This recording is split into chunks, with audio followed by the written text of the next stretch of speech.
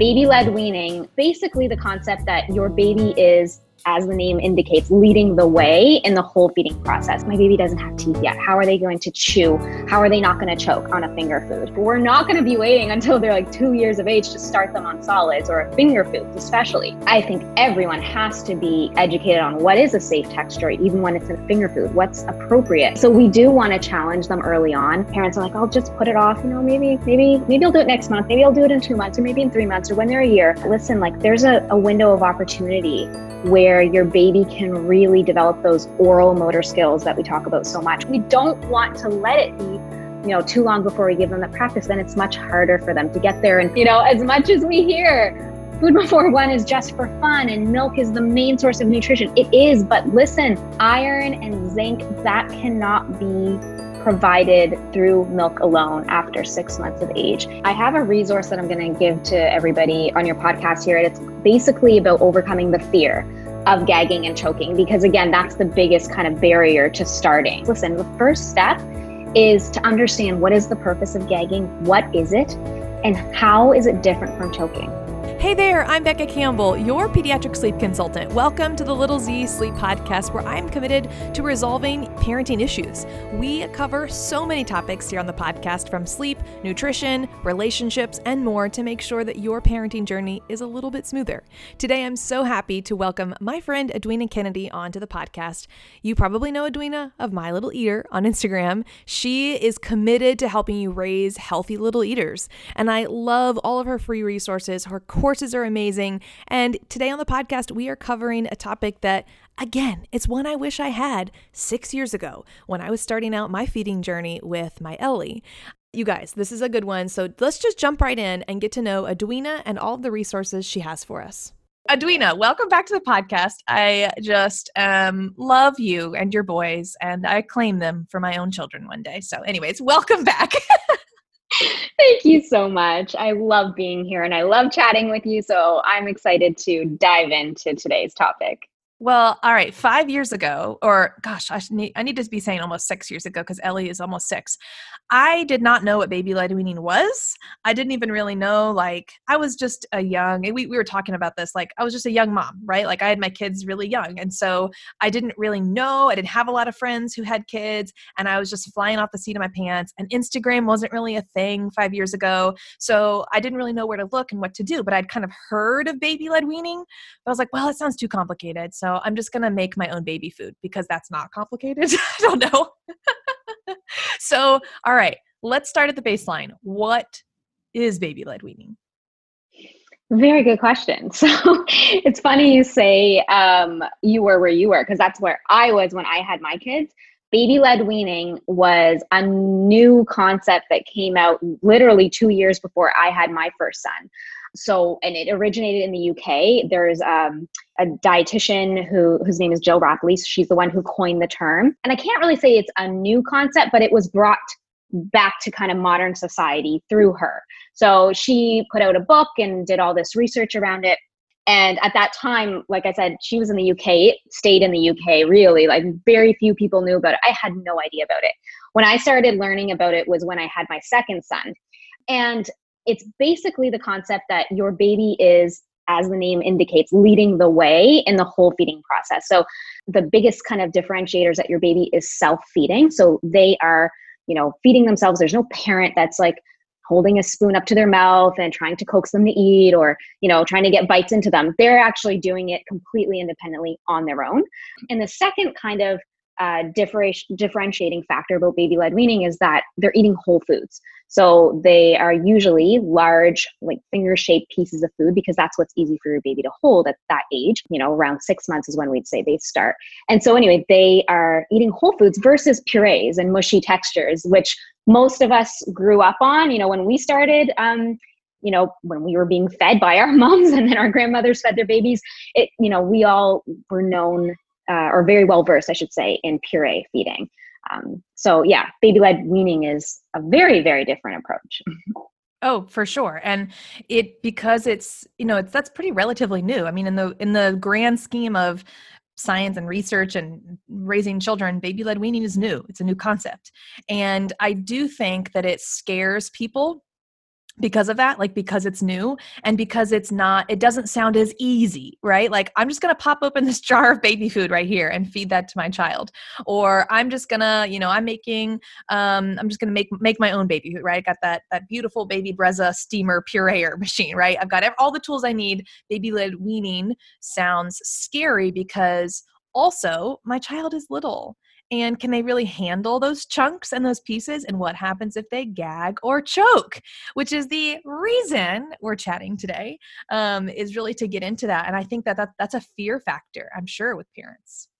Oh my God, it's the number one fear factor. I get, the questions and kind of like the like, I don't know, big emotional dumps every day, all day when parents are saying, I'm terrified, literally terrified to start solids and extra terrified to start with finger foods. And how can I do? And how can my baby handle it when they're so little, right? They don't have teeth yet. They haven't learned to do it on easy textures. How are they going to do it on a more difficult texture? So the thing I like to say is, first of all, kind of going back to how baby-led weaning started and even puree feeding started. If you think about back to like caveman times, moms or dads, they were not, putting food in a food processor or blender and blending it up, or kind of making these, or purchasing, pre-made purees in a jar. What they were really doing is maybe chewing on food a little bit, just so it's a little bit softer, and giving it to their baby, or giving them already smushable, soft, kind of whole pieces of food. So it's not a really new concept. It's just newer to us now. And purees kind of came around in the 1920s-ish, where it was more of an industrial-led kind of feeding method, where, doctors at the time were thinking, babies as young as 2 months and 3 months needed some solids to help with growth, which we know now is totally false. But a baby at 2 months and 3 months clearly cannot handle whole foods. So what needs to be done? We have to create purees for them. And this is kind of how this whole market developed. And so we started to become accustomed to purees so much that we thought babies needed to have purees first. They could not ever really handle, even as we moved into what we now know is more closer to like 5, 6 months, 7 months of age when we start solids, we're still thinking, no, they have to start on purees. They cannot handle, finger foods, but that's not true. So what a lot of parents kind of say to me is, but my baby doesn't have teeth yet. How are they going to chew? How are they not going to choke on a finger food? And what I love to tell them, they're always like so surprised, and they're like, oh yeah. When I tell them that, listen, we don't chew with our front teeth, right? Like our top 2 and bottom 2 teeth, or whatever front teeth that we get, especially babies get, in those first few months or maybe year of growth, we're not chewing with those. What we're actually chewing with is our molars, which are in the back of our mouth. That's where you do the grinding and the heavy biting and the chewing. So that doesn't come for kids until closer to 2 years of age. So we're definitely, if we're going by that logic, we're not going to be waiting until they're like 2 years of age to start them on solids or finger foods, especially. So if we really think about it, babies have super hard gums. They can handle it just with their gums. Their teeth are actually sitting right under the surface of their gums. If you were to put your finger in your baby's mouth and they bit down super hard on it, how strong those gums are. Yes, been there. Yeah, Charlie, ouch. What's that video? Charlie bit my finger, right? Like yes. Everyone should remember that video.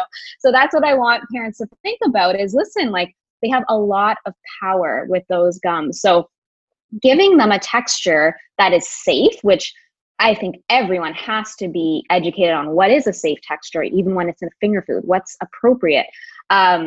Giving them a texture that's safe, that means that, you have nothing really to worry about. They are going to be able to manage that just fine.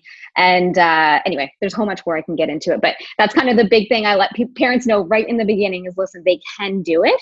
And yes, gagging and choking can happen. Just really quickly, to let you know, gagging will happen whether it's happening on purees or whether it's happening in baby-led weaning. And choking can happen whether your baby is on purees or baby-led weaning.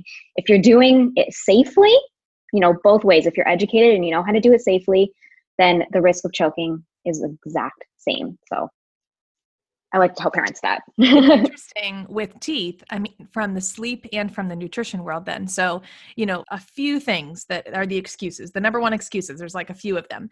And one of them is, of course, teething, right? Like, oh, my baby can't sleep because they're teething. Oh, well, just like you were saying, they're not getting molars till they're 2. So you can't say, oh, my kid can't eat food. What are you going to do? Not let them eat food until you're 2? Well, and then you're not done getting teeth until you're 12. So what are you just not going to like let your kids sleep until they're 12? It's like, it doesn't make sense either way.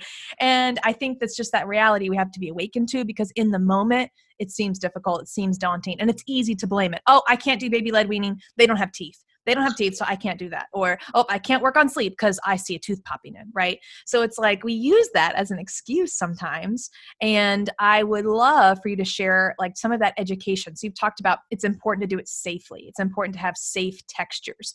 What do you mean by that? What is a safe texture?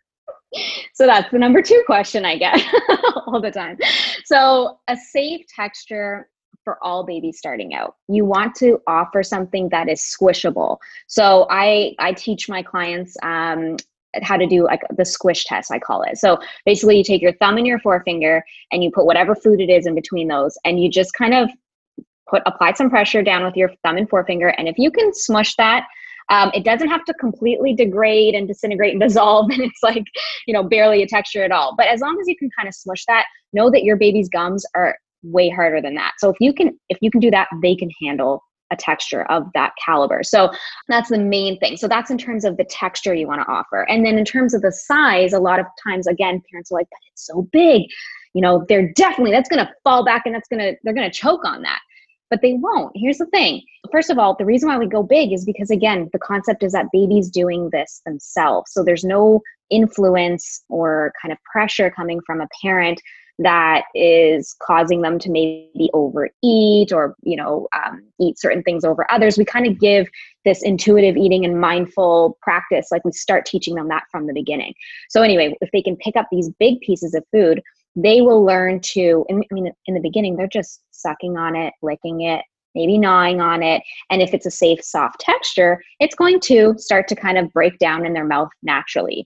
So you'll have, again, by the time they maybe like mush it twice in their mouth, it's down to a pretty much mashable puree texture anyway. So you're kind of really just making it easy for them to get it in and learn how to take bites, but it's not like it's that much different than a puree. And again, you don't have to, these like really thin, runny, breast milk type consistency purees, like those are so easy that really it's like, you're not teaching your baby any skills. Right. So we do want to challenge them early on. I think that's a big thing is parents are like, I'll just put it off, maybe I'll do it next month. Maybe I'll do it in 2 months or maybe in 3 months or when they're a year. And I love to let parents know that, listen, like there's a window of opportunity where your baby can really develop those oral motor skills that we talk about so much, which is how to move their tongue, how to bite down, to appropriate amount, depending on the food, how to swallow properly and safely. Those things need practice, and you have to give them that practice through food in order for them to develop those skills. If we wait too long, then you're going to see a lot more of the issues that we want to avoid early, like gagging and choking, right? We don't want to let it be, too long before we give them the practice. Then it's much harder for them to get there. And we've seen through research that babies who haven't been exposed to textures like finger foods and, chewy textures, stringy textures, lumpy textures, all those things, by 10 months actually have an increased risk of picky eating later because they haven't had that exposure. There is a wild connection between like what you're sharing. It makes so much sense that obviously if you don't have that exposure, it's going to have some effects later. Also, because it's connected to sleep. I always say there's like a window of opportunity where, this research probably has not been proven. It's just something that I've noticed over the years. Between 6 to 9 months old, babies are like ready. They are ready. They are like moldable. They learn really fast. They pick up on things really quickly. And I can see that for the same thing for food because they're just eager and they're ready to explore the world around them. And so you give them that opportunity to. And then what I start to see is that if they aren't, like you're saying about that 10-month, 12-month mark, if they're not given that opportunity, then the parents are leaning heavily on milk as like, oh, well, you just got to eat. You got to drink. You got to drink a lot of milk because you're not eating. But then that's not, and that's where I see parents getting into a massive heap of trouble between 12 and 18 months, where the kid is just drinking milk all day and they're not even eating anything. And that's such a big issue. Oh my gosh, it really is. And again, I understand the fears and the reasons why some of this stuff happens, but it's important, to remind parents that milk is a lifesaver, and it's literally like liquid gold. As we know, breast milk is liquid gold for your baby up, within that first year. But it does not mean that you, again, can hold off on teaching them how to eat solids before that, because all of a sudden they turn 12 and now they're going to learn how to eat. No, you have to give them that practice. So from 6 to 12 months, ideally 6 to 10 months, they have gotten enough practice with solids of all different types of textures and, difficulty levels to an extent. There's going to be more that they can handle as toddlers, but, lots of variety, that by the time they hit that 10-month mark, now they are eating proficiently. They are competent eaters. They know how to eat like normal solid foods for the most part. So they don't have to rely heavily on milk, because milk is not going to meet all their nutrient needs.